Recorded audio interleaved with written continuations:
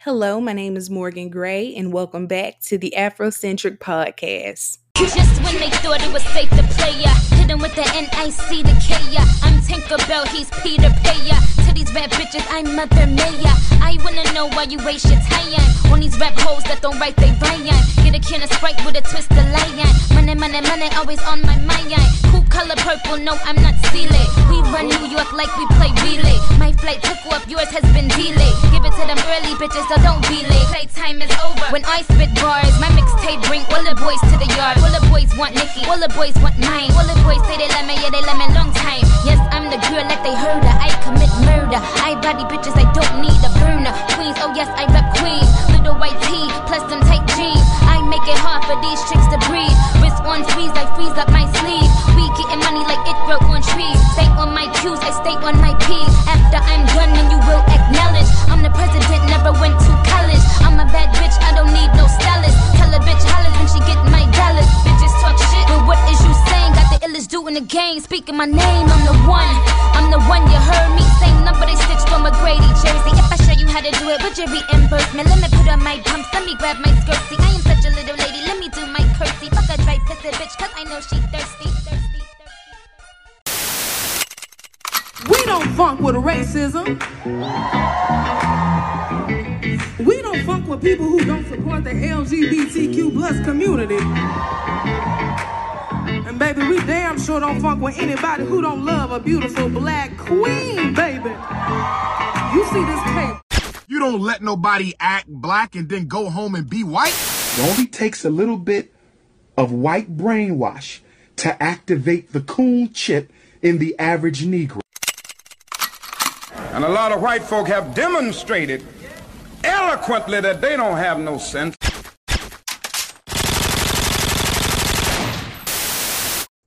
And we are back with the Afrocentric Podcast. I got one of Starver's favorite in the motherfucking building. That's right. I got the one who holds Starkville on her motherfucking back. You know, Alexandria Gray. How you doing today? I'm good, big dog. How you doing? I'm doing well. I'm trying to tell the people that you ain't cut from any old cloth, baby.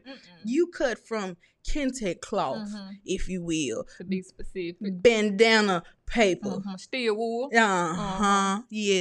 I like that for you. I want to say congratulations to you for receiving your master bachelor. I appreciate it, big dog. Yeah, how it feel to be the smartest bitch in the room? Girl, feel the same.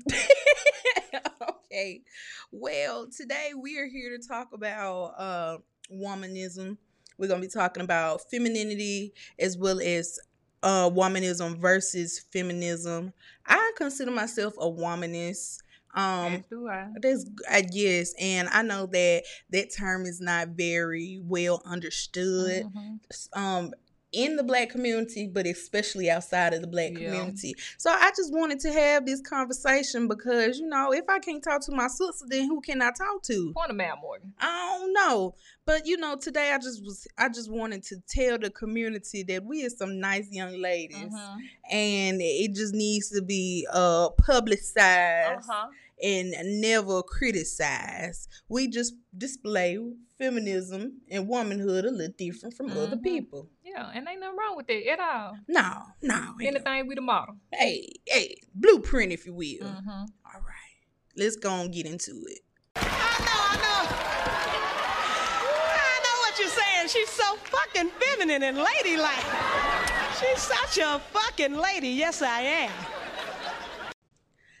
So let's start off with a broad definition of womanism, and we're going to talk about how womanism differs from feminism, okay? So womanism is like a social theory and a movement that seeks to center the experience and the perspectives of black women and girls and to challenge the ways that racism, sexism, and other forms of oppression kind of interact with each other in order to produce negative stereotypes and marginalization. So feminism, also known as white feminism, also seeks to challenge gender-based oppression, and womanism is distinguished by the focus of a unique experience and the perspectives of black women, and it is emphasized on community, spirituality, and social justice. I've seen a lot of discussion going around about the differences between mainstream feminism and womanism, so I wanted to make a quick video describing what those differences are, briefly. So let's first talk about mainstream feminism, which more often equates to white feminism, which, as the name sounds, tends to center the experiences of white women as being the universal experiences of all women. This type of feminism tends to lack intersectional focus, only focusing on gender oppression and often ignoring the overlap between racial oppression and gender oppression that women of color face. Alright, and so what is womanism then? Womanism's textbook definition is a form of feminism that emphasizes women's natural contributions to society. Womanists are considered to be holistically oriented, focusing on oppression of race, class, and gender. As a note, womanists typically are black feminists or women of color in general.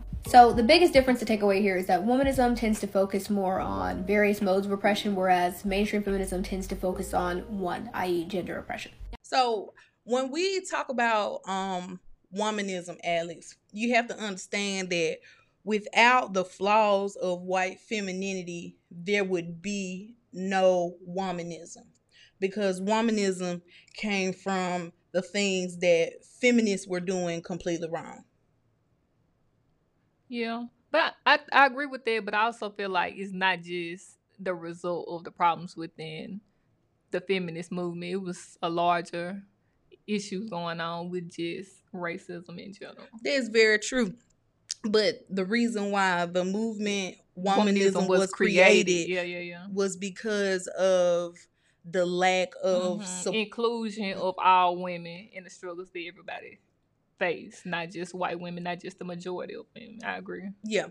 So when we think about feminism, I guess, feminism has come in waves. So a lot of people are saying that we're on the 5th wave of feminism, and it's called digital feminism. And you can see a lot of it with what the white girlies are doing right now. You know, the whole boss bitch aesthetic. That's the new wave of feminism. Oh, okay. Yeah, and what I don't keep up with them, girl. Oh, you know, that's a little bit of my business. That's what I like to do. All right. Yeah, I be keeping up with the Caucasians. So when we're looking into it, what I'm learning is that we are in late stage capitalism, and because we're in late stage capitalism, define late stage capitalism. Bitch, that's a big ask of you.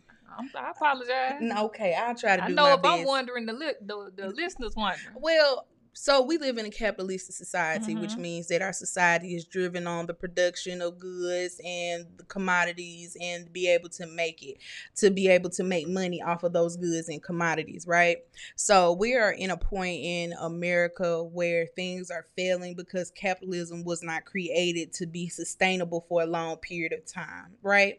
So we are currently seeing the crash of a lot of different banks. We are seeing inflation at a mass rate, right? Yeah. So this is what is defined as late stage capitalism, where things are getting to like an explosive point where people who are in the poverty sector, below the poverty line, are like really losing out, and those who are rich are consuming the wealth. They're hoarding the wealth. They're hoarding goods, right? So because of late stage capitalism, it is forcing feminists to be individualists.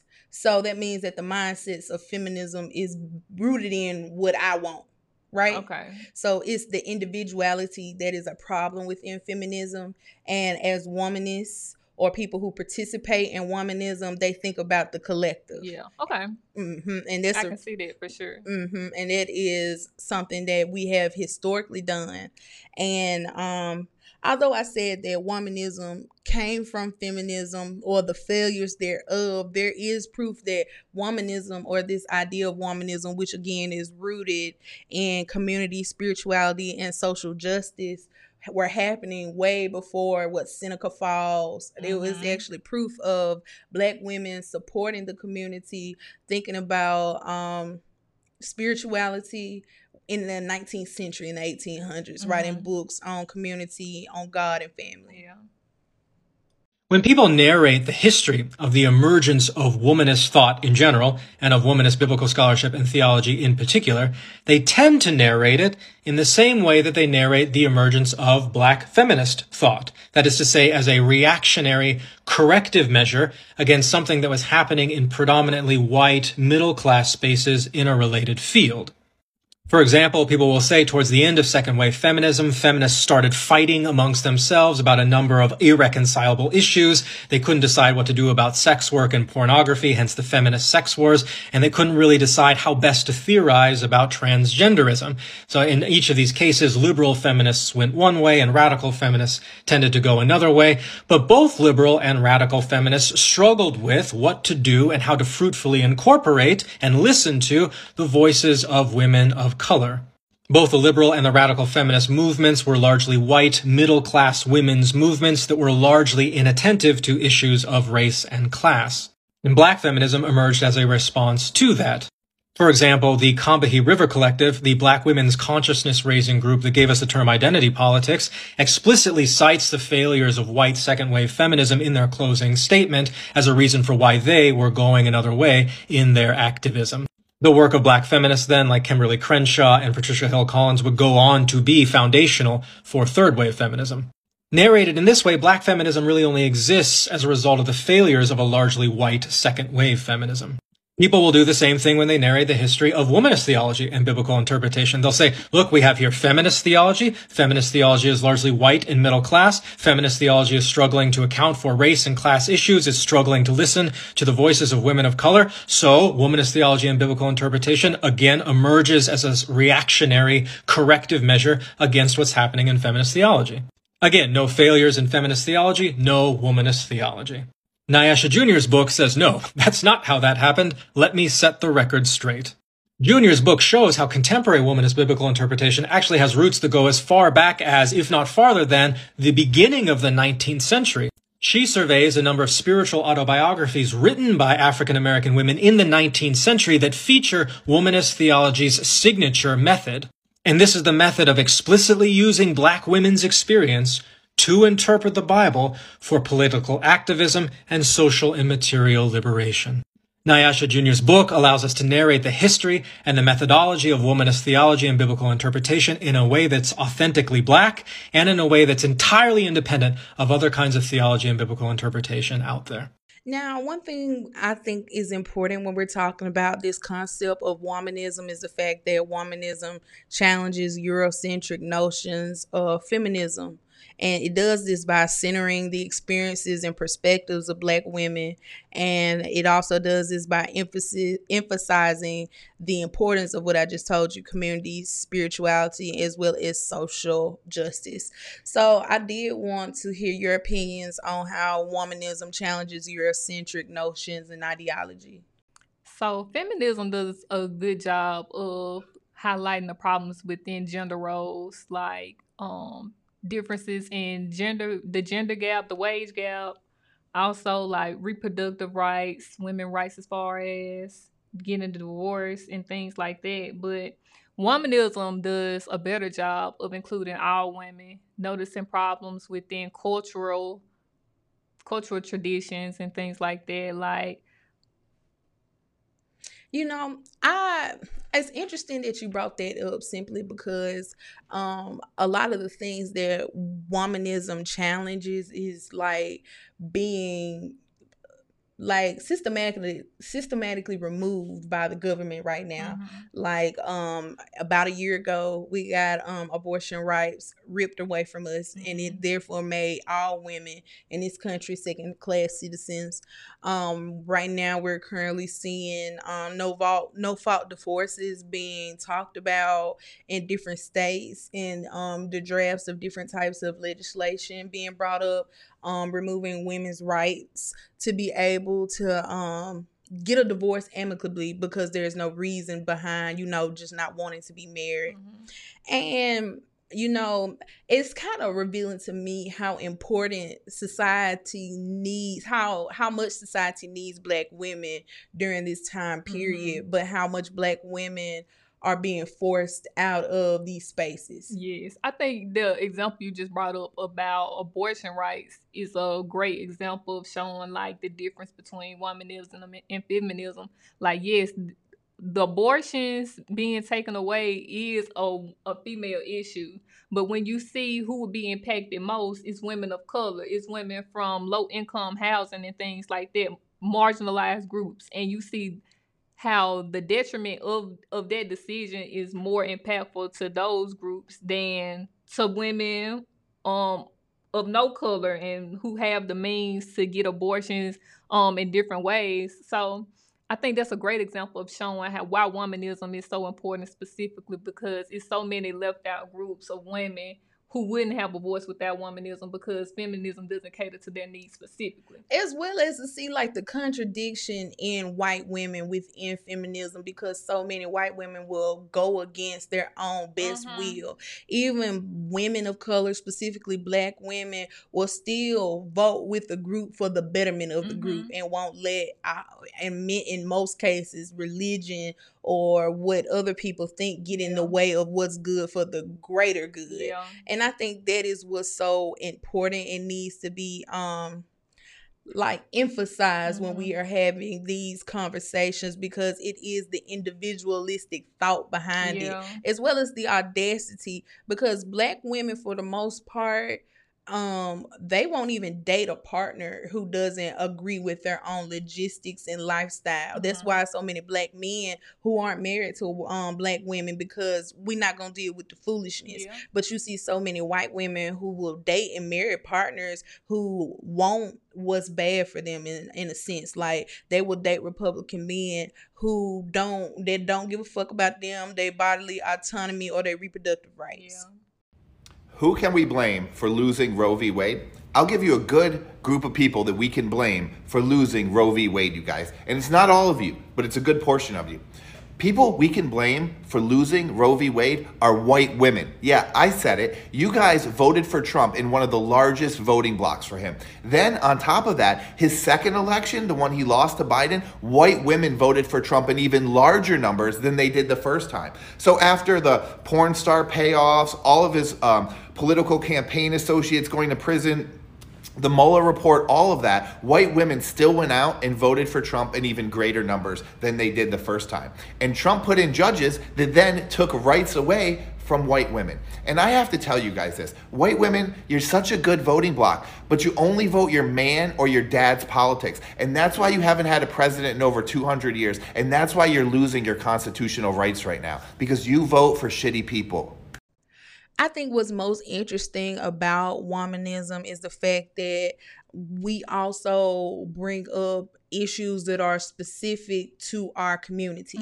So you're going to see womanists who are critiquing mainstream feminism as a whole, but as well as like police brutality, things like, again, the wage gap. Yes, because as we know, it is a wage gap between men and women, but then you start breaking it down between black women and white women, the gap, differs even more. So that's when womanism comes into play, because it's not like feminists are saying, oh, my black counterpart, female counterpart who has the same credentials or maybe even better credentials than I am is making more, but a womanist would.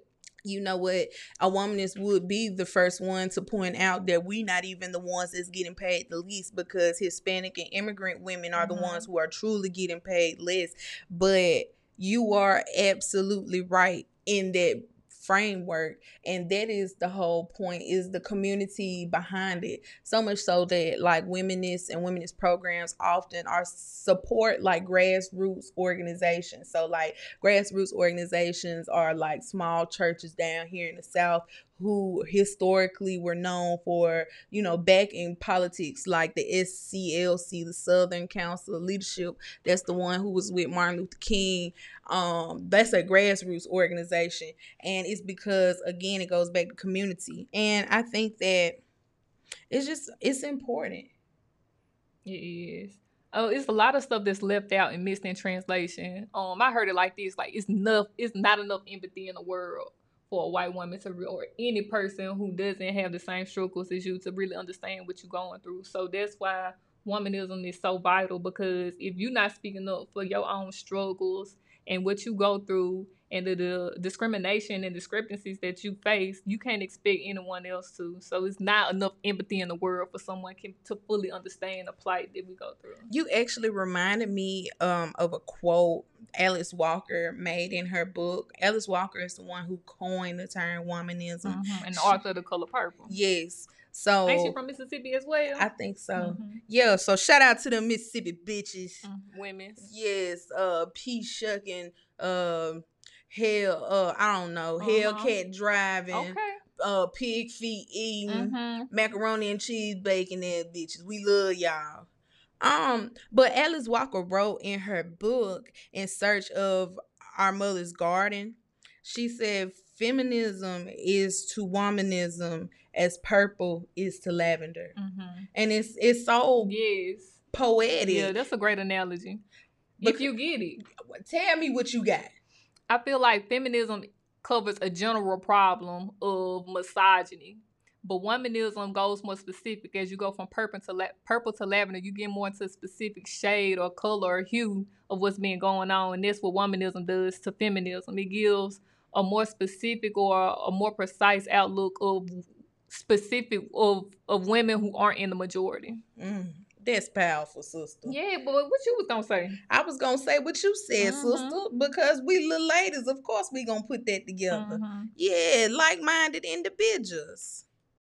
So let's give a little bit more breath to Alice Walker and her work. So like I said previously, the term womanism was coined by Alice Walker, and Alice Walker was a Black feminist, writer, and an activist, and she wrote the book In Search of Our Mother's Garden, Womanist Prose. So when we talk about Alice Walker, we have to focus on her vision for womanism, and that vision was to create a movement that centered the experiences and perspectives of Black women and girls, and also challenged the narrow exclusionary definitions of feminisms that dominated mainstream feminist movements. So in her book is another quote that I really, really love. She said, a womanist is a woman who loves women, whether that be sexually or non-sexually committed to the survival and wholeness of her entire people, male and female, not a separatist except for her health. So I really wanted to pull this quote because I think that's, number one, I have to say that if you are not a Black woman, you cannot be a feminist. Like, you can be a man and be, if you are a Black woman, you cannot be a woman. If you are a Black woman, you can be a feminist, but no one else can be If you are a non-Black person, you cannot be a womanist, but you can be a feminist. Thank you. Thank you so much. Are y'all following? Let us know. Put it in the comments. Drop it in the chat. Yeah, drop it in the chat. Yeah. Put it in the comments. So when we're thinking about this, I think it's important to focus in the root of it, which is the love of other women, and that's sexually or non-sexually. Now, me, of course, I'm non-sexually like the women. You and me both, bitch. I love Black women. Black women are so nice to be around when they are on the same wavelength as you. It don't matter where you at. If some shit going down, yes, Black women gonna link up. Girl, let me tell you, when I went to Guatemala for spring break, it was I had went to like this bar club type thing, and it was like 4 other Black women. The way we didn't know each other and was from somewhere everywhere. I was from Mississippi, another girl was from Knoxville, another girl was from Charlotte, another girl was from Canada, and it was 2 sisters from New York. Then none of us know each other, except for the sisters and me and one of my classmates that went. And we was all in the middle of the dance floor together, dancing, giving each other hugs. They was like, "Oh my gosh, Alex, how did you know that?" I'm like, "I don't know them." But it's just the way Black women connect. And I love it. I'm gonna tell you. All around the world, their head nod is universal. Yes, it is. I actually just met a Black woman who was born in Jamaica but lives in the United Kingdom. And she was probably 20 years older than me. But like the automatic embrace, the love, like she in her the positivity. The bitch sounded like Naomi Campbell, and I just trusted her. I felt like she gave really good advice just based off the accent alone. Yeah, but I don't feel like other groups of people get that. I don't know if we cherish it more because we lack it in other places. That when we do see another black woman, it's like we seeing eye to eye. We see each other. Yes, and I just love black women. But my thing is, amongst black women who are not as highly educated or a little bit more impoverished, is like that whole crab in the barrel mentality. When they don't know better, it's like they always pulling people down or demeaning people, and that really hurts my soul because I want to love all black women upon encountering. I don't want no smoke with no black women. Yeah, but I also feel like there's still just not representative of all women in that category. That's very, very true. Because I do know a lot of women that's like from the bottom and they still like joys to be around. So you know, I feel like that what you just said kind of play into like the women are catty type deal, and that's not the case. It's not. I've been in groups, room full of black women, gotten along perfectly great, did not feel self-conscious, and you know, instead of being demeaned, I was definitely uplifted, most definitely, and supported, not just in that moment, but for a lifetime after this. My podcast wouldn't be nowhere if it weren't for the Ideal Women's of Mississippi State in America. Okay, so you know, shout out to all of the women. Shout out to black women. We love y'all. We love y'all around for real. If don't nobody tell y'all that they love y'all, the great sister said it here. Yes, and we know it to be real. Because the elder feminine is suppressed in Western culture, we're all missing grandmother. And added to that was the fact that this medicine, ayahuasca, that I was taking, has as its primary spirit that of the grandmother. And that spirit is the spirit that says, stop, don't drop bombs, stop, feed all the children, stop, do what is really good for all and not just. But to get back on topic, when Alice Walker visionized womanism, it was really to reclaim the histories and experiences of black women in the present and the past, just because, you know, history is written by the victors, and black women oftentimes were not written in different type of historical narrative. So it's hard to find like different pieces of information of the day-to-day life of just regular black women. And that's not just with black women, that's all women, but white women or white passing women would have more of a chance to be historically included and written in a positive light. So she also wanted to build a movement that was grounded in the cultural and spiritual traditions of the black community. And she also emphasized this importance of community, sisterhood, social justice as these key components of womanism activists and organizing. So her goal, all in all, was to create this inclusive, intersectional group that focused on the liberation of all people, not just black women, not just black people, but all people. And it was particularly for those who had been historically marginalized and oppressed. And you could see this with like the Tomahawk River Collective. Have you ever heard of them? So the Tomahawk River Collective was a group of lesbian black women who formed in the 1970s, and they wrote these phenomenal pieces as a group about womanism, feminism. I think you mentioned it to me before. Yeah, because the bitches is fine. They was all living together. They was gay. They was different. They was the black sheeps, plural. Okay, they probably stayed together for like 10 years before they disbanded, but they wrote so much information about the ideas of womanism, how to lift up black women, as well as those historically marginalized groups. These gonna be the groups that support not just healthy women, but like women who are handicapped, women who may not have children, women who may have been in jail. Like, and you know, did you know that black women are the highest amount of women who are being incarcerated right now? Our rates are going up dramatically. Yeah, I believe it. It's scary to think about. So, like, these are the groups that's going to be thinking about the people that nobody wants to think about. Yeah. If black women are free, everyone will be free. This is what the Combahee River Collective argued in 1977. They were a group of queer black women who found it hard to separate their race from their class, from their gender, from their sexuality, because all of it operated simultaneously. They were oppressed on every front. I mean, they were left out of the male-dominated civil rights movement and the white-dominated feminist movement. They were also left out of these movements because they were both heteronormative, meaning everybody was straight or pretended to be, and sidelined any issues that queer people brought up. So in 1973, a group of black lesbians formed this collective named after the Combahee River Raid, where Harriet Tubman freed 700 slaves. And today it's kind of common to talk about intersectionality, but these black women in Boston spent years thinking about how all these different identities, race, class, gender, sexuality, played a role in their lives and in their politics. So if the systems that oppress these part of their lives are eliminated, then they can't oppress anybody else. That's why if black women are free, everyone will be free. So my question to you is what are some of the most common negative stereotypes that black women and black girls face, and how do those stereotypes basically impact their lives and their experiences?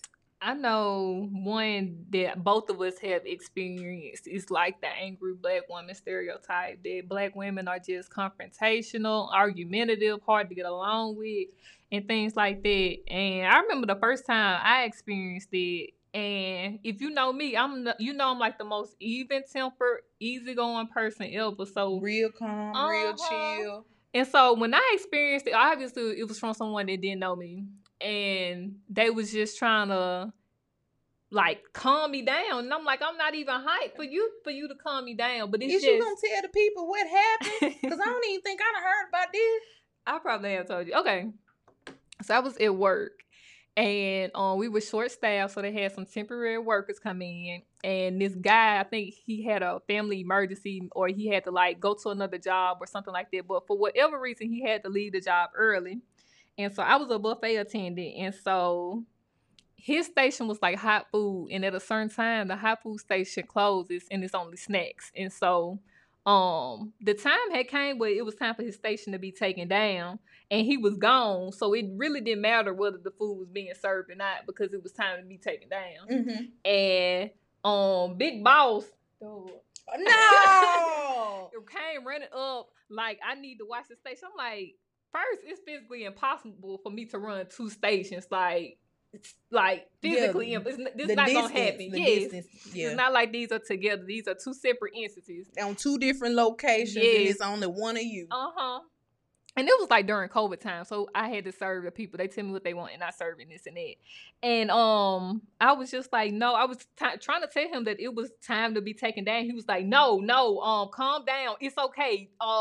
Handle it and this and that. I'm like, you so got in your mind so much about that I'm confrontational. You already see me like that you won't even take the time to listen to understand that you wrong. Like, you in so much of a hurry and frantic about this boy leaving that you don't even realize like everything is cool. You ain't even got the word. But see, I'm so calm that I know this. You so chill. You already know what time it is. I'm not worried about nothing. I'm here for my chick. You here for that Skrilla. And so I feel like that was the first, like, I'm not even explaining it fully, but yeah, he was just like, his response was really kind of demeaning. And that was like the first time I really just experienced that black angry stereotype being put upon me. Of all people, big sister. No. And I feel like that, yes, girl. And I feel like that stereotype is so impactful to black women because it really belittles us. It really, like, even me and all the other women out there who are non-confrontational, who want no smoke, who are shy and soft-spoken, people come to you like you the problem, and that's not the case at all. So it really puts all of us in a box and makes us into a monolith that we just unhappy all the time, emotionally immature. Anytime a problem arises, we prone to like be confrontational. We always agitated and easily disturbed and stuff like that. And I also feel like oftentimes when that happens, like, people try to gang up on black women when a problem comes. It's like they try to control the narrative as to what's going on instead of actually listening to what black women experience. And because we are usually the minority in the room, we don't have the advocates to stand up and be like, oh, y'all was wrong. Because I feel like before my graduate school experience of me being one of the very few black women in the room, it really taught me the importance of, one, sticking together with the other black people that's around, but also noticing when it's microaggressions and stuff happening towards you. Because I feel like if I would have came in with the mindset, if I had the mindset that I had in the past If I had seen stuff like that, I would have took it as, oh, maybe I misunderstood. Maybe I took it wrong. And you got to understand, you're not the problem. No, you're not the problem. Systemic racism is the problem. Yes. And another thing from school, we had Tabitha Brown come speak to us at a symposium. And Morgan, I'll send you this video to play for the listeners. But she was basically like, she had to learn within herself, being one of the few Black women in her field as an early Black vegan, that she's not the problem. When she's experienced racism, that she is not the problem. The problem is put on her by other people. And she learned that if anybody is going to be comfortable, it don't need to be her. If anybody's going to be uncomfortable, it don't need to be her. Snaps for you, a bad bitch. I have experienced racism even more so in California, right? It doesn't, it's not in one place. It's everywhere. But what I realize is I'm not part of the problem. So I'm always going to show up as this tab and proudly be her. Because for a very long time, I did not. A very long time, I code switched. I conformed. I did everything to make others comfortable. And what I realized in doing so, that meant I was not free. Because when we start to conform and we start to do the dance, thinking that that's our only way to survive, it empowers them, right? But when you say, oh, wait a minute, that's not freedom. I'm going to show up, I'm going to speak up, and I'm going to fill the space that I'm in, no matter what. That's what changes. And I'm a representation of that. So because of my strength to show up and be free, somebody else will look at me and say, wait, I can do that too. And then it becomes like a domino thing. We all do it. And then they lose power eventually. Right? So we all just got to get to the understanding of we all can show up. When something is wrong, we speak on it. Right? We don't just conform to it.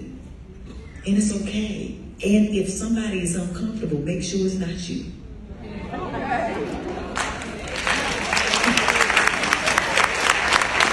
See, it's interesting that you represent the very quiet and meek and mild Black women, because I represent the loud and brash Black women. You know, the motherfuckers that ain't got no problem getting some shit up off their chest, saying what need to be said and da-da-da-da-da-da. But it's crazy for us to be on two different sides of the spectrum. We still go through the exact things because of this stereotype. Like, I get called aggressive a lot, and I personally do not feel as if I'm an aggressive person. And it pisses me off because I'm actually very, very chill in my personal life. If you catch me off, I'm probably chilling, I'm on TikTok, I'm reading something, or I'm like, you know, I'm tending to my garden, you know, I'm actually minding my Black owned business. Okay, I'm a nice young lady. And I feel like that is the reason why I say that so much. It's almost like I'm trying to prove to other people that I'm a nice young lady. And I feel like a lot of it has to do, number one, just based off of my appearance and the way that I'm built. Because I'm already like, I'm plus size, so I'm already bigger than the average white woman. So when that bitch see me, she already a little scared. Look, and then I'm pretty and I'm confident and I speak up and I'm very passionate. And it's like a lot of people confuse passion with aggression. You know what, Alex? Sidebar. So Marjorie Taylor Greene, she is a state representative in Georgia. She's a white alabaster rice leech, and she just got into it with a Black representative. I want to say he's somewhere up north. I feel threatened by him yelling, shouting, raising his voice. He has aggressive, his physical mannerisms are aggressive. Oh my goodness. I mean, it's so nonsensical that it's comical. You can see clearly in the video that we were like playfully jousting with each other. She was laughing, I was laughing. We were talking about each other's party and certain issues. So the demeanor and the disposition, you know, on the steps, it was playful. We were going after each other. So for her the next morning to say what she said, I mean, it's a complete 180, number one. It's no longer comical now because now you are using historical racist tropes toward Black men menacing, his mannerisms. I'm afraid that's the stuff that got, Trayvon Martin killed, Tamir Rice killed, Michael Brown killed. I mean, I believe Officer Darren Smith literally talked about his presence and his strength as an excuse for killing him. And this has happened to black men historically. And so now we're in a dangerous space. And that's why I wanted to be really, really clear to reporters today how reckless and dangerous her statements were. And she should know better. I believe she knows better. This is another reason why we need to teach the accurate history of America in our schools and make sure African-American history is a part of that, because her rhetoric and her behavior in Congress outside of me, pictures with the AR-15 with the squad behind her, chasing David Hogg and stalking him as he engaged in activism around gun violence. Her rhetoric, her language, her behavior has been aggressive and intimidating since she's gotten into Congress. Now she's trying to displace it onto me. I want to say also that if this gesture, which you were doing, is aggressive, then all of my paisans that's right. They are in trouble. That's New York City right there. So he was talking to her and she was talking to him, and that bitch like to lie. She like everything just come up off her tongue. You just don't believe it. If she say the sky is blue, bitch, you better check to see if that motherfucker green, because you can't trust nothing that come out of her mouth. Generations of black and Hispanic men, do you want to know what holds them down? Gangs. Being in gangs and dealing drugs is what holds them down. The lack of education is what holds them down. That's not a white person thing, but gangs control them. They tell the young men in their communities, don't go to school. Don't you move out of this project. Don't you move out of this community. You join this gang. And that's where you belong. You belong with us. The gangs are holding them back. It's not white people. It's crazy. So she get on the internet and call this man aggressive, say she feel physically threatened, all this shit. They was sitting up there joking, making a fucking joke, and she just took it and ran with it. Just because she was a white woman, she utilized that to her advantage to prove the narrative that she wanted. And I feel that way often. I feel like because I speak my mind and because I speak up for myself, I feel like people feel the need to already come at me times 10. Like if you might have smoke with somebody, they might not never say nothing to you because they know you a real nice young lady, you real peaceful. If somebody got a problem with me, they coming at me with the full force of the ancestors. They bringing their bat, they putting on the whole armor of God, and they coming at me swinging because they scared because I'm a threat. But I personally still do not think that I'm aggressive. I just speak my mind. So yes, and that's why I said I feel like in those instances, people like try to collab with each other to bring black women down. I've seen this so much where people like come together. If it's a group and it's one black woman, the black woman is always the lone wolf in a situation. Good, they be so motherfucking scared. Oh, and they just let you know how much power you got. Like, but it take all these people to try to bring you down. Cause you ain't even got to tell me. I know my name done been in a couple group chats. Okay. I know that they done had after work meetings about me. I know they have done that, and it's because I'm an intimidation to them because I walk in my truth. Because you really do like me, but you can't say it. You really do appreciate me, but you can't say it. And when you are on this part of the intersection, you ain't got no choice but to walk in your truth, because you don't have no other choice. Like, I'm black. When you look at me, I can't hide the fact that I'm black. My hair scream nigger. My fucking shirt scream. My body shape scream Southern black woman. I can't help that. Accent. Way I talk, lingo. The food I eat. Facial features. Facial expressions. Full lips, full nose. Terms in linguists, terminology. They know I'm a nigga. So, I mean. I couldn't hide this if I wanted to. I don't, but I couldn't hide it if I wanted to. Girl, who is you telling, baby? These hips came from Louisiana and this mouth came from Mississippi. I know that's right. You better ask somebody. Now, when we're talking about stereotypes, one stereotype that I feel like a lot of black women share. All black women say, when I first met you, I thought you was bougie. I thought you was stuck up. I thought you was mean. But now that I'm getting to know you, you're actually a nice person. And I got that a lot when I was growing up, believe it or not. Because I have like this real bad resting bitch face, You right? think so? I know so. I don't know. I guess it's because I know you. I don't see it. I don't see it either, but I promise you the amount of times people say it to me, I know it's a fact. It's because my face so fat, like it take a lot of energy to hold all that weight up and pinch Morgan, it up stop into it. You talking like your face just sit on the floor. My face so fat, it takes so much to hold it up. God, that collagen ain't no joke. So, like, in the meantime and in between time, that bitch just be resting. Mhm. It just be sitting. And then when you come up and talk to me and I read your energy, then I decide whether or not I want to be a nice young lady or a real mean bitch. It just depends on how I'm feeling in the moment. But I'm not bougie. If anything, I'm country as hell. I think I am too, but apparently I'm not, Morgan. I've been getting so, especially, I don't know, within the past couple years, I definitely been getting I'm bougie and all that, and or just so proper, and I'm like, oh, y'all just don't even know. No, they don't know. How do they not know just based off of hearing you talk? I guess the accent ain't a little more. And when I always tell people, I be like, yeah, my sister sound like a Negro slave. And I be telling people you be saying it. And that's the truth, Alex. I don't think I sound You that bad. sound like the elder great Harriet Tubman. You sound like you could lead niggas to freedom. I could. Yeah, I know it, bitch. Leave your nigga at home and come on to the freedom.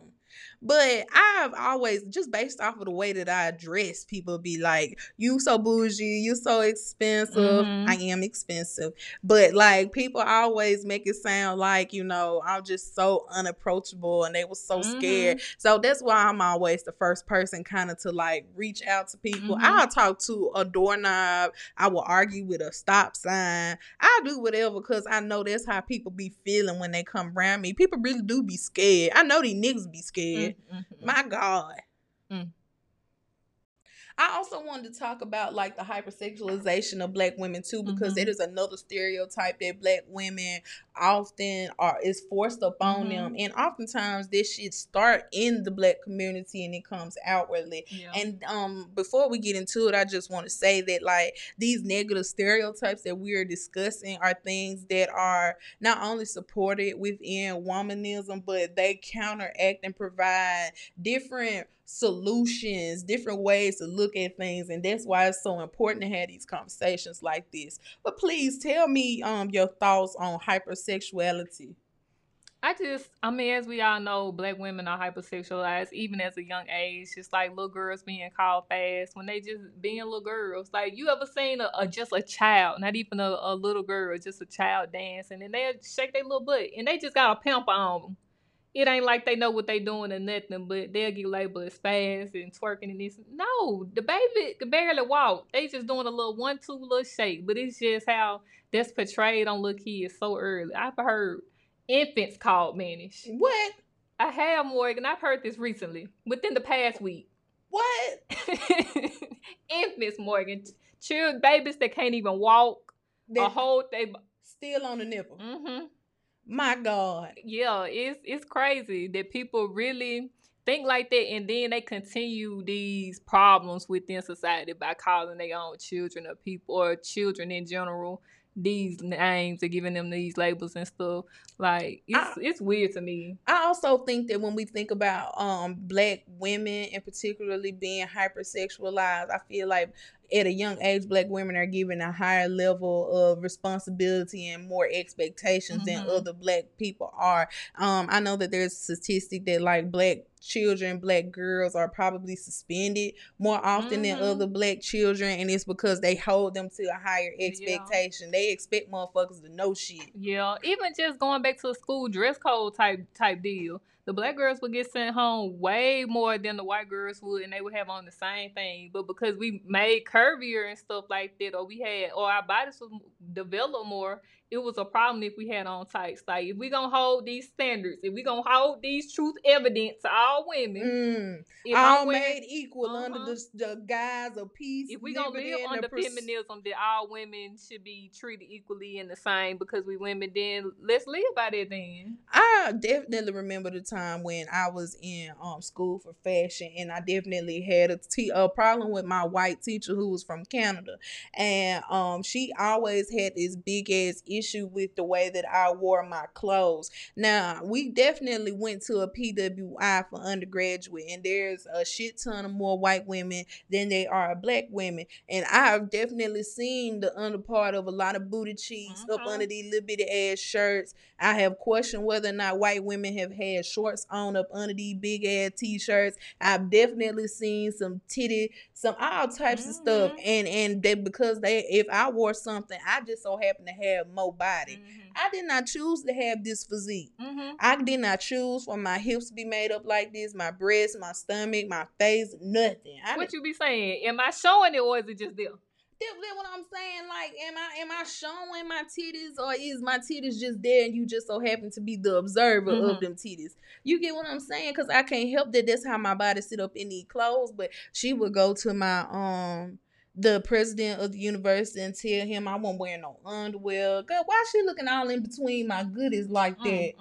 My God. And she would always complain about my clothes being too short and all that other stuff. And you know, I like to be a little risque, but I just have never had nobody had that type of response to me. Even when us two dress risque in quotes, it's never nothing outlandish. No. It's never like we in a whole see-through dress or nothing body like that. tights, body stockings. No, you remember that time we had went to fucking Lowe's and we both had on them nice outfits and somebody stopped us and was just so shocked that you had on some nice ass. Do you remember what I'm talking about? I remember exactly what you're talking about. And that's just wild to me, because if you ask us, we was just wearing clothes that day. Folks just be having too much free time. I guess so. I don't really know if you have an opinion on this question, but I am excited to ask you this. So the question is, what are some examples of womanist activism and organizing, and how do they differ from feminist activism and organizing? I don't know any off the top of my head, so I ain't gonna hold you. You know what's funny? Okay, so last year we definitely had the abortion ban, and we're gonna bring it full circle again. So you remember how the white women, they was crying, girl. They was so sad. And we was calm. We seen this all this time. We did. I had been talking about it probably months prior before, and I don't think nobody was listening to me. So remember, like in July, they decided that they were going to organize and protest. You remember that? They had got their little pink poster boards and they put little glitter on it.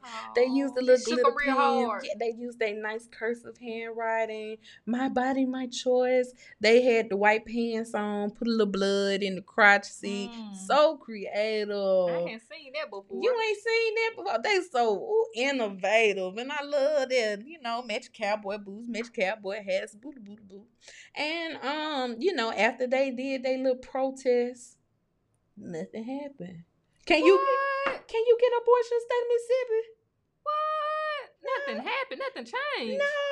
Say it ain't so, boy. Oh, it ain't so. I can't go to Little Pink House. No, you can't go to no abortion Planned Parenthood, my girl. Girl, they got up there. They said, we're going to get together. And they got on the internet. They said, all of us women, we need to come together. We need to stand up for each other. That's what they said. Yeah. They like that. Yes.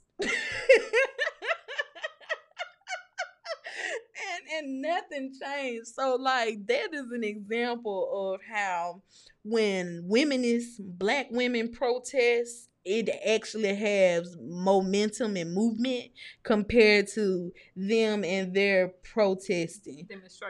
Demonstration. Because I also remember last year they had two white women. They went to go protest environmental factors. And they went environmental racism. Oh, okay. They was upset because they was cutting down too many trees. So what they did was they had went to the Louvre up there in Paris, and they went to the Mona Lisa, the actual one, and they threw a can. I remember that. They were right after I had came back from the Louvre. Well, let me finish telling the people what they did, bitch. You just cut a bitch off. I'm sorry, I had to flex a little bit. Okay, Alex, goddamn. They went to the Louvre and they threw a can of Campbell's tomato soup up there. I ain't get no cream of mushroom. No, it would have stuck a little bit. No chicken noodle, nothing, girl. They got the tomato, and they know some I don't. Well, they know what the inside of a jail look like, and you don't. Yeah, you're right. So and it just has no momentum. It stops there. So then you can look at that and compare it to like things like Black Lives Matter. Even though them bitches had us out here looking crazy. For those who don't know, the founders of Black Lives Matter were 3 Black women, and they used the funds to buy homes and Instagram likes and Fashion Nova deals and clothes and fake fingernails and eyelashes and such. So even though they did that shit with the money, which is obviously okay because Donald Trump be doing the same thing with his money, these bitches, like, when they actually did something, there was actual, like, results that happened, right? And you also have to focus on the fact that when Black people and Black women do activism, it's also rooted in years and years of community work, right? So we have a network, a system of Black people that we've worked with for decades. Our families have worked with for decades, and we know who to call upon when certain shit go on, because this is a tradition that is practiced within our community. All they got is friends and acquaintances and friends on Facebook. That's and some glitter pens and some pink poster boards and some stickers. That's the difference. I came up with that on my own. Good job. That was a good one. I hope everybody caught it. Yeah. Well, play it back. Hey, this right here is for the niggas in the back. So when we are talking about womanism, I also think it's important to place an emphasis on the fact that womanism does center the experiences as well as the perspectives of African and African American diasporic women.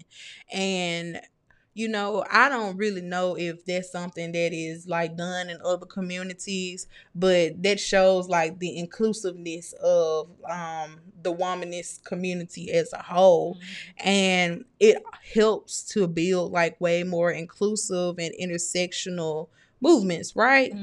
So just like you were talking about earlier about how we're on 2 different sides of the spectrum, when we go across the aisle and extend a hand to someone who might not be a part of our immediate community, but is still up under the brand or the umbrella of being African diasporic, like that really does. I don't agree. Enunciate that.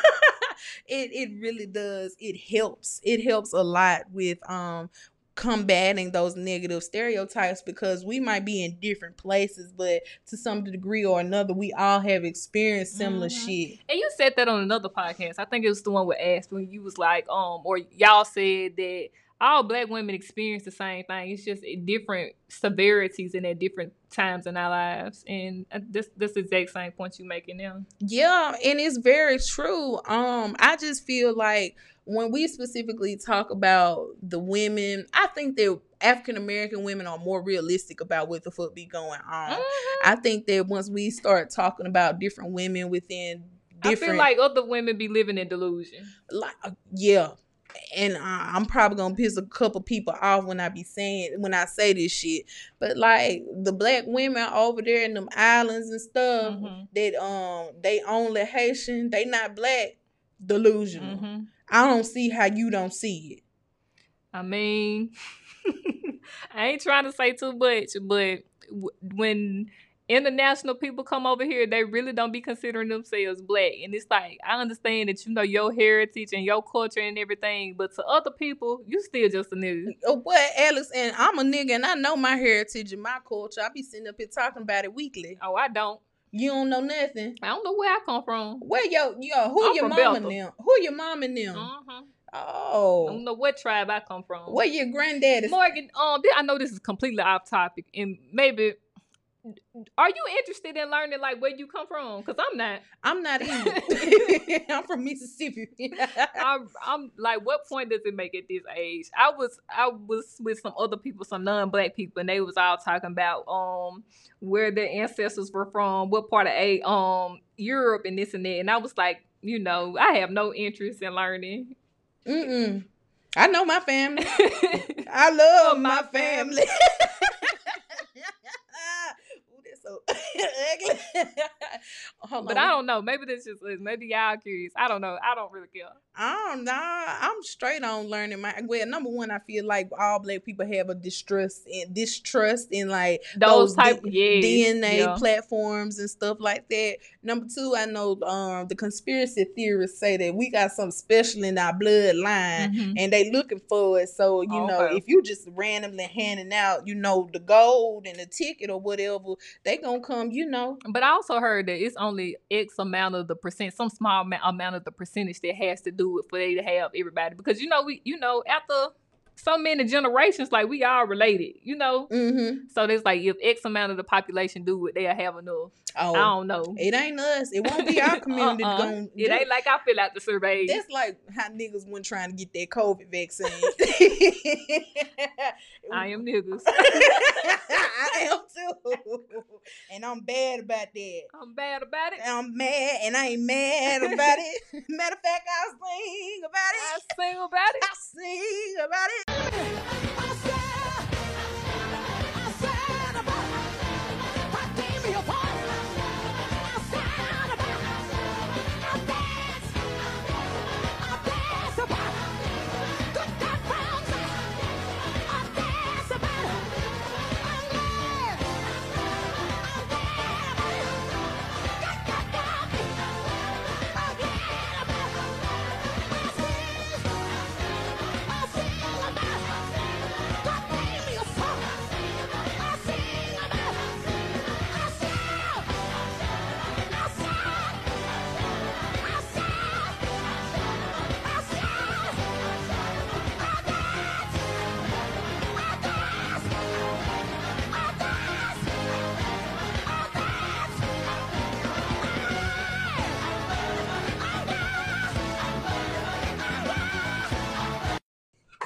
Alex, how can womanism help us rethink and challenge these dominant narratives about gender and race and power? Yes, I feel like first you gotta acknowledge feminism. If you're not already, you gotta acknowledge that there's differences between men and women. That's another conversation to go on about the half and half stuff. But anyway, you heard Gabrielle Union, girl, and I'm not her. That bitch said people won't eat. Call me Savannah Boo. You said Lori. Hey, I said what I said. But secondly, once you acknowledge that, you got to acknowledge that this is even more problems within feminism that got to be acknowledged through womanism. You got to acknowledge that it's a different set of problems that marginalized groups of women go through. And when you see that, it's two Black women right here telling you the problems that we face as Black women, how we have to deal with people automatically thinking that we are confrontational and we are so reactive to stuff and lack the capacity to handle things in a mature way. You know, once you kind of see that and you rethink yourself, I have been kind of portraying this stereotype. I have been egging it on, thinking that this girl was going to be some type of way, or react a certain type of way to it, and she didn't.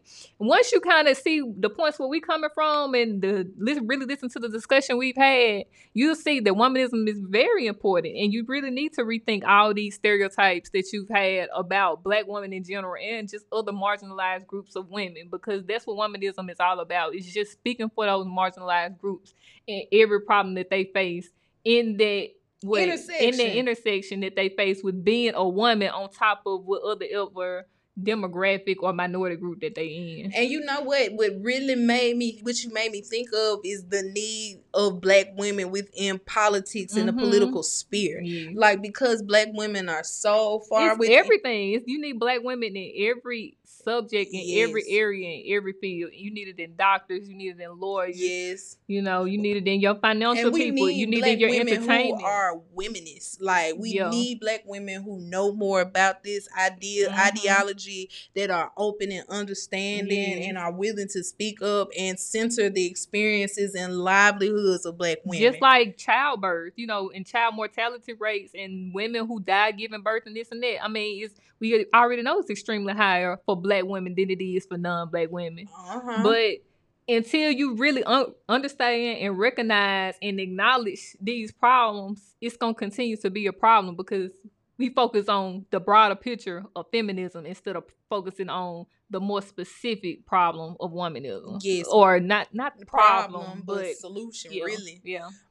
When I was talking about women in politics, like I was saying, like we live so far down on the intersection, we have a very realistic perception of what is truly going on with the community. We also know when things are going to happen a way long time before the shit actually happened. And that's because we living through it. We are living we now through so it. far from removed that we don't know what's going on and see the impacts of things. And we also have come up with like a sociable way to be able to combat and speak out about it. Like we have generations of women who have done the work and created a rule book, a blueprint on how to go about activism, how to go about speaking for people as well as for advocating for oneself. So I think that when we are thinking about challenging those narratives, I want to see a Black woman as president. Honestly, I feel like that's a reflection as to why people hate Kamala Harris so much, because Kamala really hasn't done anything wrong. Because she's a Black woman, they won't even put her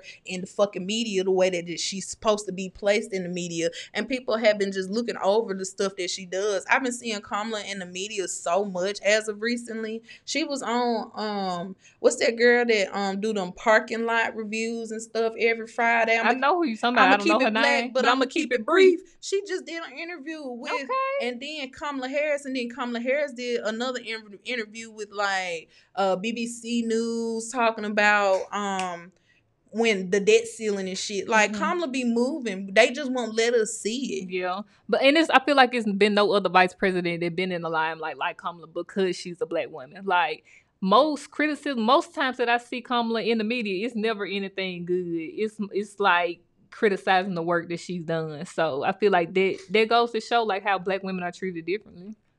Oftentimes when it comes to a Black woman speaking up and speaking out, it goes unheard until she dies.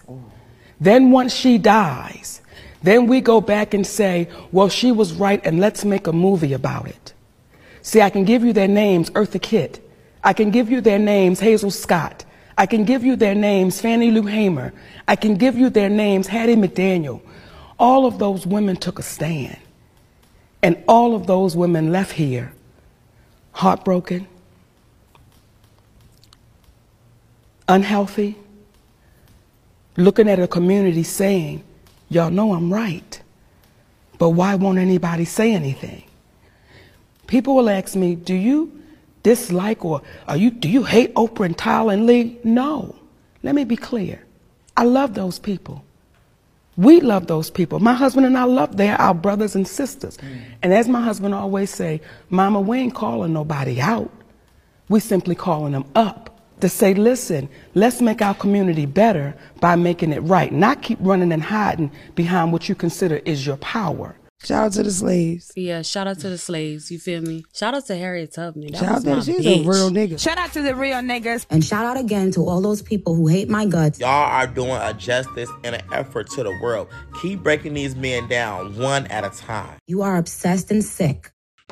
And we are back with the big Black shout out, the blackest shout out in the world. The big Black shout out is an opportunity to help circulate the Black dollar back into our communities and for audience members to explore Black owned hidden gems. So Alice, baby, who would you like to shout out today? Okay, y'all. So a lot of these is like based out of Nashville. So if you ever in the area or you in the area now, definitely check these folks out. That's Nashville, Tennessee. Yeah. So first, I got my makeup artist for my graduation pictures, y'all. I ain't dropped them yet, but please fool with your girl when she drop them. Follow me on Instagram at Wavy Alice. But my makeup artist did me right. She was so sweet. And I know anytime I was getting my makeup done in Starkville, the girls be taking forever, Morgan. You be late for your appointment. As in, we both was late for graduation dealing with these folks. I'm going to leave that alone. But the girls be taking a minute. And my girl got me in my appointment in the time that her booking site say. Okay. Yes. And so her Instagram is Monet's Vanity. That's MONAETS VANITY. She was so sweet, y'all. She had the little music going. I told her music taste was good. She did a great job with the makeup. Look at her Instagram page. The girls be eating. She be doing us right. She's so sweet. Well, shout out to Monet. I'm sure she's a nice young lady. Okay. So next, We got the girl that did my hair. I know last time I was on this podcast, we talked about natural hair. And I talked about the girl who did my first wig install, but I ain't never get a chance to shout her out. And when she did my wig for my birthday back in December, you couldn't tell me when it wasn't giving scalp. Not Scalpiana. You couldn't tell me. Girl, not you Brazilian. You could tell me, but I wasn't going to believe it. Girl, She did me right. And you know I got a lot of hair. And she had my stuff laid down flat. It don't matter how much hair you got or how much hair you don't have. Ooh. She gonna get you right. So her name is Yana and her Instagram is Bodied by Yana. This BODIDE. Oh, I'm sorry, y'all. Let me start over. BODIEDBYHANNA.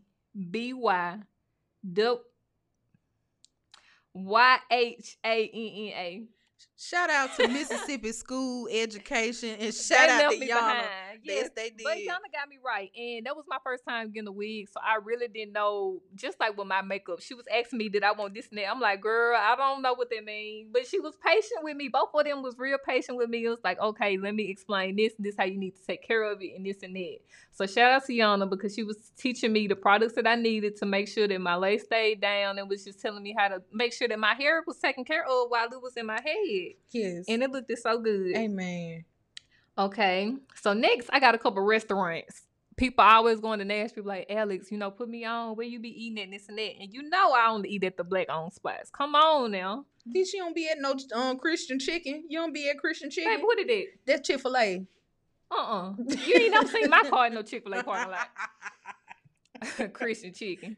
Okay, so back in February, I was put on this event called Black Jeopardy for my grad school's, Black History Month event. And we have a Black Jeopardy every year. So we got some food catered. And since I was over the event, I was talking to the owner of this restaurant called Germantown Pub in Nashville. And they serve like bar food, like wings, chicken strips and all that, yeah. But it's not no basic wings and chicken strips. I'm telling you, they black owned. The service is impeccable. I went in there twice to try to get some food on my own outside of this event, and they was packed for one. I could barely get in the door, just full of niggas, which I love to see, especially in Nashville, because it's not too many places you can go where you can just see only black people. So that's another thing if you just want to vibe. But secondly, all the waitresses and staff and everybody was so sweet. They helped me when I had my event. They carried everything to the car. So Germantown Pub, hit them up if you in Nashville. It's also a black restaurant called Soul. Soul is cool, nice music, live music. It's a vibe. And my favorite restaurant in Nashville is called Rhythm and Spice. It's like Caribbean type food. You can get you some jerk chicken, oxtails. You can even get some goat if you want to, y'all. Different types of rice. It's immaculate. Plantains. Rhythm and Spice. Well, shout out to all the black restaurants out in Nashville, Tennessee. Now, if you have a black-owned business or you know someone with a black-owned business, make sure you're emailing me at the Afrocentric Podcast. Please forgive me for any sins in which I committed, those I know of and those I don't know of, Lord. Lord, please forgive me for beating this bitch ass today, Lord. Lord, please forgive me for thinking about beating her ass again, Lord. Please rebuke all these demons that's in this house, Lord. I pray unto you, Lord. Is that really necessary? And we are back here at the Afrocentric Zion Church of God and Revelations. And for those who don't know about this here altar call, it is a final segment for any podcast episode, and me and my sister in Christ, Sister Alex, is here to let people know that we are here and we are yet fasting and praying for your goodness and mercy. And this here's an opportunity for you to get your prayer on. Father God, we are coming to you unadulterated, unsaturated, and pure, asking for you to bless the state of Florida. Yes, Lord, the Governor Ronald DeSantis said that no more immigrants, dear Lord, and all the immigrants have packed up and they have moved, Lord. We are simply asking that Jesus be a fence. But we are also asking that Jesus don't allow nobody to build no more walls. Yes, Jesus. We are also praying for the NAACP as they are fighting against wickedness and principalities in high places, in low places as well. The NAACP has asked that all of the Negroes and Negro adjacents stay away from the state of Florida. Thank you, because God is good and He is always on time. So, you know, if you are an immigrant, make sure you leave on time before shit get bad. Oh Lord, I'm still in church. Yes, Lord. We are also reminded that Ron DeSantis is suing Disney World, and Disney World is suing back. Now, I've never seen a man fight a rat and the rat win, but Lord, you can do anything. God can move mountains. He can make miracles. He do. And He can make a way out of no way. Yes, He does. So if you want to see a white cat and mouse fight, please view the city and state of Florida. Not the city and state. In Jesus. We are asking that the Lord delivers all of the Floridians out, similar to the way that Moses freed the Israelite from the hands of the Pharaoh. My people go. Yes, Lord.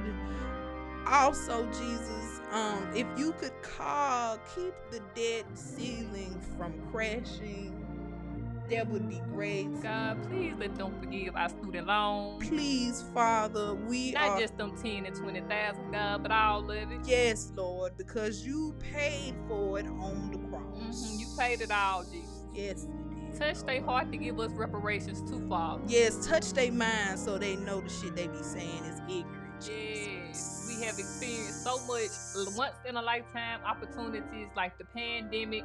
And if He can do it before, He can do it again. I'm telling you. Bless the college student with another CARES Act if we can, Father. Yes, or just a simple cash app. We not too needed, Father. We know that we need to have faith the size of a sunflower seed. And we know you can do it. In Jesus' name we pray. Amen. Only God can do. Only God can do. Only God can do. Only God can do. Do do do do do it. Do do do do do it. Do do do do do it. Do do do do do it.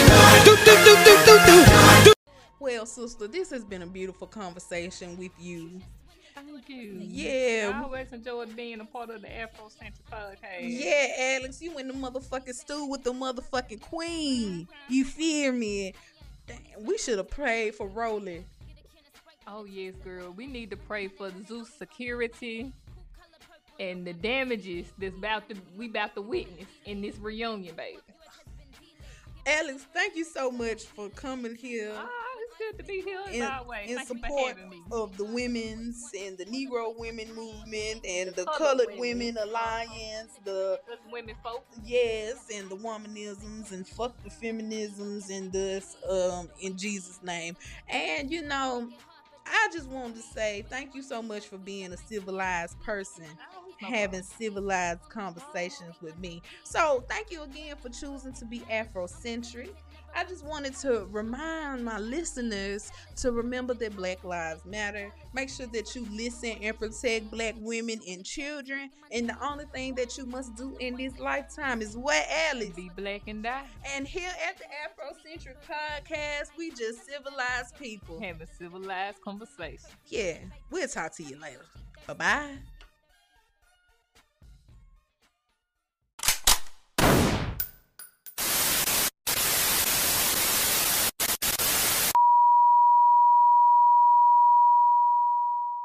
I'm the girl that they heard of. I commit murder. I body bitches, I don't need a burner. Queens, oh yes, I rep Queens. Little white tee, plus some tight jeans. I make it hard for these chicks to breathe. Wrist on freeze, I freeze up my sleeve. We getting money like it grow on trees. Stay on my Q's, I stay on my P's. After I'm done and you will acknowledge I'm the president, never went to college. I'm a bad bitch, I don't need no stylist. Tell a bitch hollers when she get my dollars. Bitches talk slick, but what is you saying? Got the illest dude in the game speaking my name. I'm the one, you heard me? Same number they stitched on McGrady jersey.